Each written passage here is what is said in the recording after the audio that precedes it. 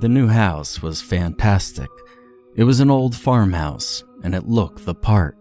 There were barns and fields, acres and acres of field.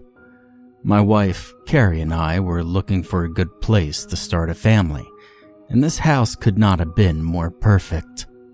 It was a 10-minute drive to the village, with a school and a supermarket and anything you could ever need. Not forgetting the price. The price was astonishing. For all the land that comes with the house, it was an absolute bargain. But therein lay the only problem. Yes, the house did need a bit of work done on it, but apart from that, there was nothing to deter a buyer. Carrie joked that it was probably a murder house, but we laughed it off. Then I started to think about it. I looked into the property and there was nothing. No news articles about vicious slaughter or tales of any mad men that once lived there.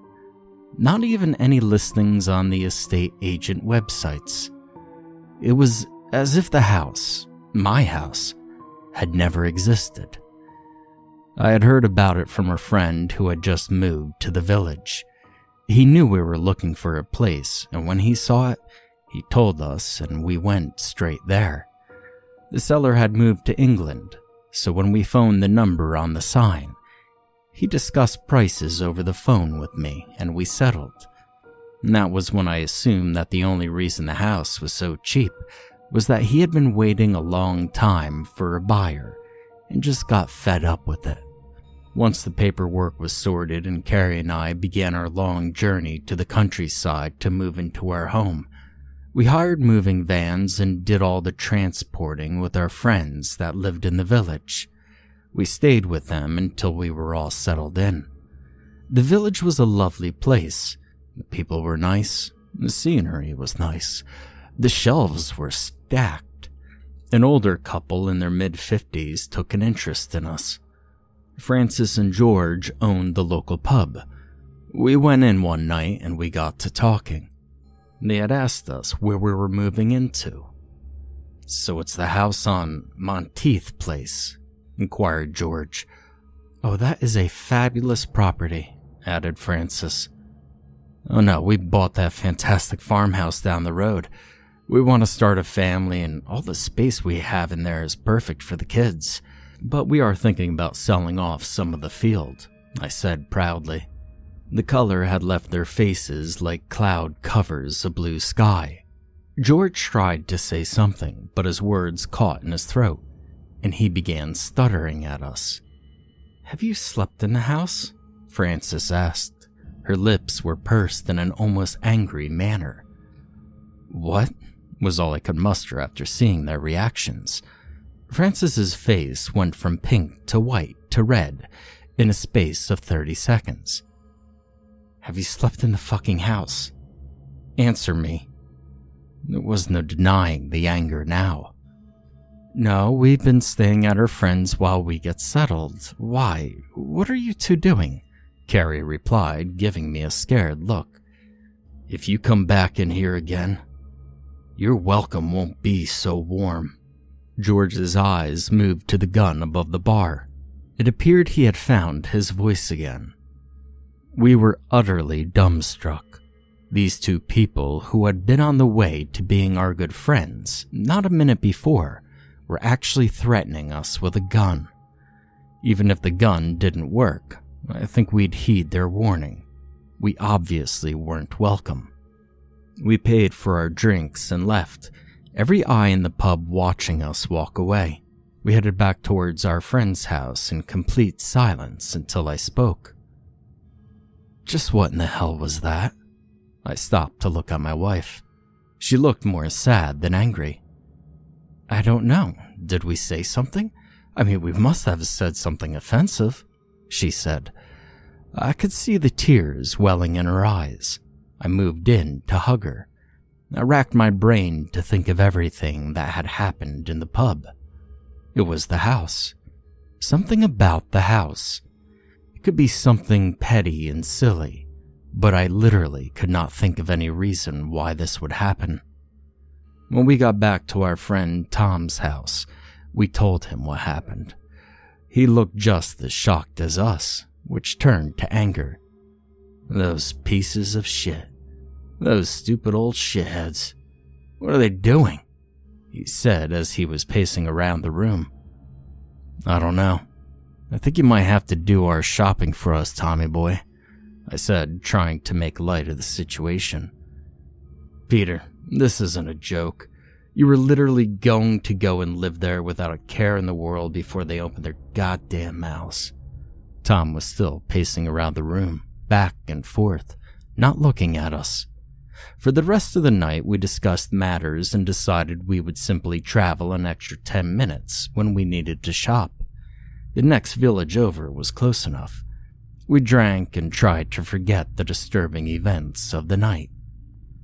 The next day, we got up early and moved out to the house. We bid Tom our farewells and told him we would see him later or the next day. Although, as we were driving off, a few people were watching us leave on the street, and more from their windows. It was early on a weekend, and I wondered why so many people were awake. We drove in near silence to the house, and as we approached, it had a much more ominous, forbidding feel to it. We got out and tried to be as normal as possible, but something was putting me off. I wasn't enjoying even just being in the house, and I could see Carrie wasn't either. Francis and George weren't the only things bothering me. Why did nobody in the pub speak up to us being threatened with death? Why was everybody in the damn village staring at us as we left? We started to unpack boxes, putting away cutlery and clothes, setting up the TV, and as each piece of furniture was placed down, the house began to look and feel more of a home. Carrie and I weren't mentioning the events of the day before, and we kept working and working until the living room, kitchen, and our bedroom looked fit for a family. The rest of the house was still a mess. The spare bedroom had wallpaper peeling off. The bathroom had mold on the roof. But these small details could be taken care of fairly easily. We had a handyman coming the next day to try and fix up the place, as well as a man to fix us up to the cable TV and internet. After a long day of work, Carrie and I sat down and watched a movie in our new home. Something cheery to put the final seal of joy on the house. Carrie fell asleep with her head on my lap. The movie finished and the credits were beginning to roll.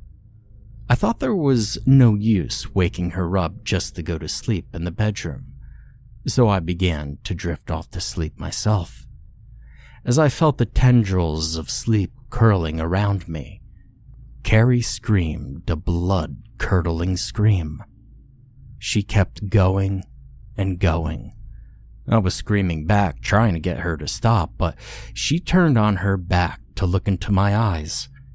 Her eyes had rolled into the back of her head, and her mouth was wider than I thought was ever possible. I started shaking her to wake her up. She must have been having some sort of nightmare. She suddenly stopped. She looked dead. Her eyes were still rolled back, her mouth open as if she were still screaming. Carrie? Carrie, wake up. Wake up, Carrie. I was seriously panicking. I was shaking her violently. Tears filled my eyes and I got up to phone an ambulance. And that was when I remembered that we had no phone connected. I turned back around to grab my cell phone. Carrie was sitting up on the couch, eyes still white, but replacing her gaping mouth was a terrifying smile. It spread across her whole face, and I was crying freely now. I wanted to go to my wife, but I couldn't move. All at once, her eyes came back, the smile disappeared, and she fell down to the floor. And that was when I ran to her. I managed to then shake her awake. My head, what are you doing? She looked fine, but I had to be sure. I took her to the car, still in pajamas. The nearest hospital was a half-hour drive away, so there was no use calling an ambulance. I reversed out of the driveway, but just as I was about to turn onto the country road, I glanced in the rearview mirror. Standing in our living room was a man. Just a man. The lights were off, so I couldn't see his face, only his shape. I looked again to check to see if I was seeing things, but there was definitely a man standing in the middle of my goddamn living room. "There's a man," I said to Carrie. "In the living room, there's a man standing in our living room. I could see him through the window." "What are you talking about?" She turned around to look out of the car and began screaming. Not as before, but a genuine human scream of fear. I got out of the car and ran towards the house. I could hear Carrie in the car screaming at me to come back and to not leave her there, but I kept running to the house to get the intruder. I opened the door and grabbed a hammer that was in the hallway. As I stood outside the living room door, trying to build up my courage, thinking of something to say to this guy, I heard him in there, the floorboards creaking under his slow, heavy footsteps. "Excuse me, what?" I cut off when I shoved open the door. There was nobody. I turned on the lights and looked around. Behind the couch, under the coffee table, behind the curtains. I looked out to the car where Carrie was, and the man was there, standing next to her door, looking in at her. She was staring at me with a scared look on her face. She didn't know he was there. I pounded on the window, screaming at him. Carrie just looked at me and held her hand to her ear, signaling that she couldn't hear me. The man turned and looked at me.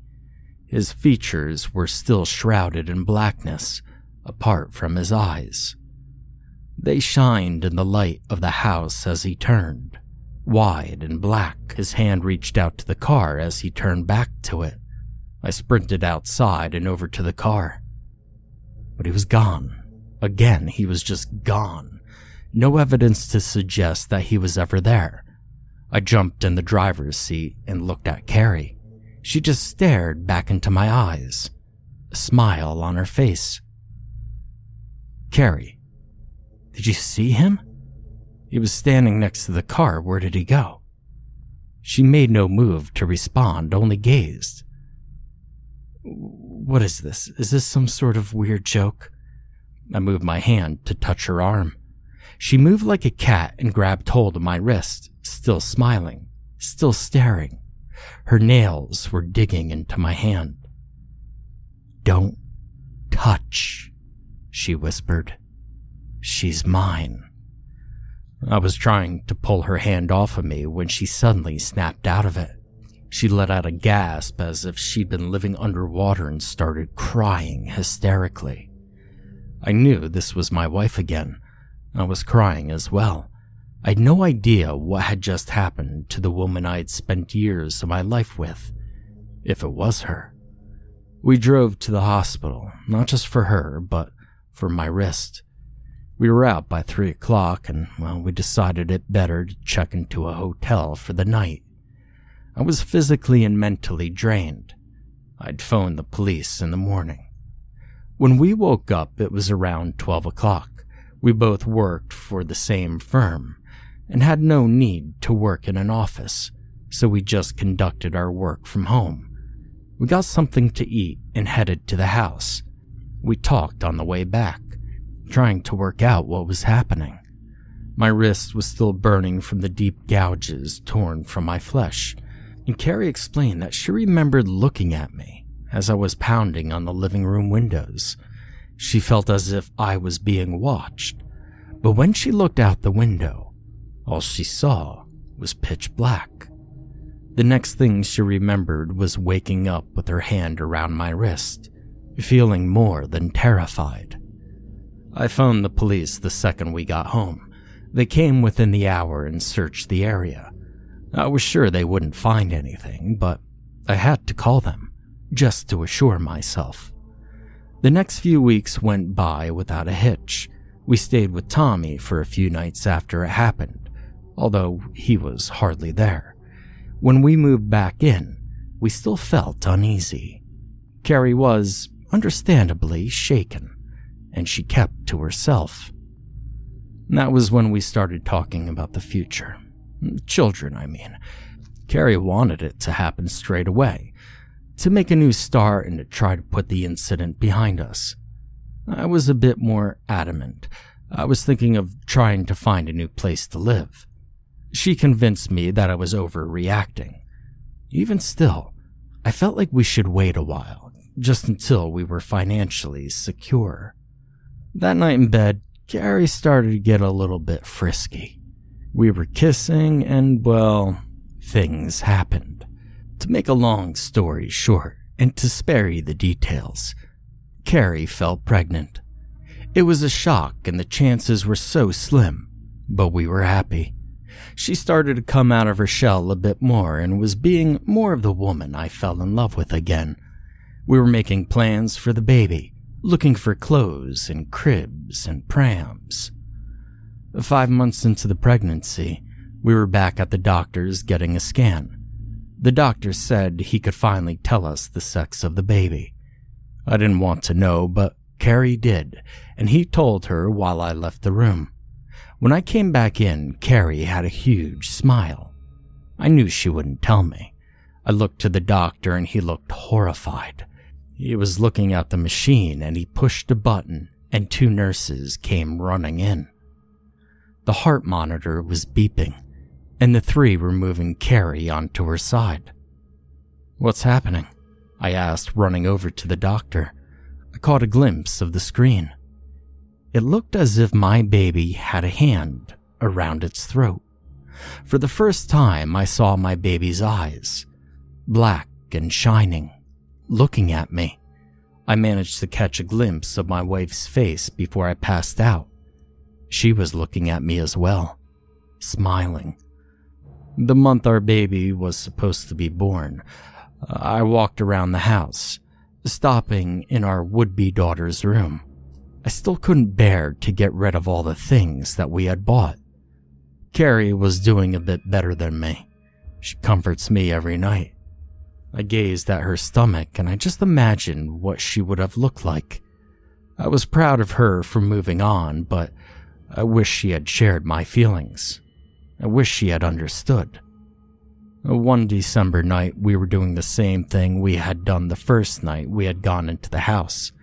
We were cuddled on the couch, watching a movie. I was forgetting my woes for a night.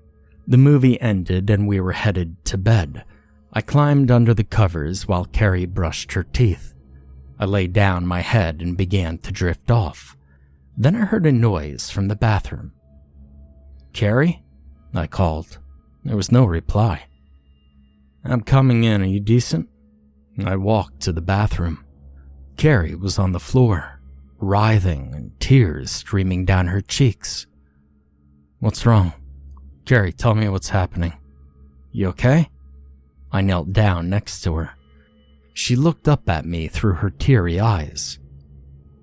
"Peter, he's here. You have to let me out. It's him, all him," she struggled to say. "What?" I didn't understand. What was she saying to me? Was it the man again? "Peter, please, you have to get out. It's not me," she whispered before suddenly becoming still. Her eyes were closed, the tears still straining her face. Then her eyes opened, and they were pitch black, like the eyes on the man, and the eyes that I saw on the sonogram. I ran. I left my wife on the floor. I ran for the car, grabbing my jacket on the way, and I sat in the car for a moment and thought over what had just happened. Before I could get my head together, I saw her standing in the middle of the living room. She was watching me. I had to go. As I drove along the road toward the village, I had to think of what my plan was. Tom had stopped talking to us. I don't know why. I was sure Francis and George still wouldn't welcome us. It was late and Tom was the only person I kept coming back to. And so I drove for his house. I banged on the door constantly until he opened. His eyes went wide when he saw me standing there in a t-shirt and boxers. Pete, what are you doing here? He said, rubbing his eyes. Tom, something happened to Carrie. Mind if I come in? He looked at me hesitantly. Look, man, it's late. I've got to be up early. I couldn't. I interrupted him as I shoved past. No, don't come in here, not yet. Tom's place was a mess. There was paper laying everywhere, as well as pictures of me and Carrie together, next to old pictures of other couples, newspaper clippings, old files, tape recordings. I turned to look at Tom. He was standing at the door, looking down, avoiding my gaze. Look, I like you two. We go back a long time, and I couldn't let it happen to you. He still wasn't looking at me. Tell me what this is. I was getting angry. Why did Tom have all these pictures? What the hell was all this stuff? We sat down and Tom finally explained. It's the farmhouse. You see, it went back over 100 years. We moved out here after hearing about the farm from a brother of the man who had lived there before. They were friends from school. Tom told me that when the farm was built, it was just the farmer and his wife who had lived there. His wife was barren, and he had no other relatives to take over the farm once he was gone. He tried and tried to get his wife pregnant, but it was no use, and he started to deteriorate. It started with him forgetting to feed the animals and plowing the fields, and after time, the animals died. The crops soon followed. The farmers started to find other women to bring home. He wanted a son, and he would do anything to get one. His wife was faring no better. She had begun to lose herself in jealousy and rage. Eventually, the farmer got a woman pregnant. She wanted to go home and raise it with her parents, but the farmer wouldn't let her leave. She was locked in a room for the entire pregnancy. The farmer barely left her side and forgot about his wife. His wife became more and more enraged with each passing day, and when the baby was born, the farmer killed the mother, claiming that he only cared about his own wife. But she couldn't handle the presence of the bastard gift that she could never give him. And so, she killed that baby. She suffocated it while the farmer slept next to her. When he woke to find the baby dead, he blamed his wife. His wife died at the stake. He watched her burn at the back of the farmhouse, and then the farmer starved himself. Since then, every family that had stayed there had pregnancy issues. Every single person that lived in that house had died there. The villagers didn't want the world knowing about this curse to avoid bad press, so it was kept strictly within the local community. Now, I was utterly dumbstruck. This sounded insane. Couldn't be true. Tom, if you knew about all this, why did you tell us about the house? You told us to live here. I had to know why my friend had doomed me and my wife. I had to try to stop him. You see, when James's brother died there, he was distraught.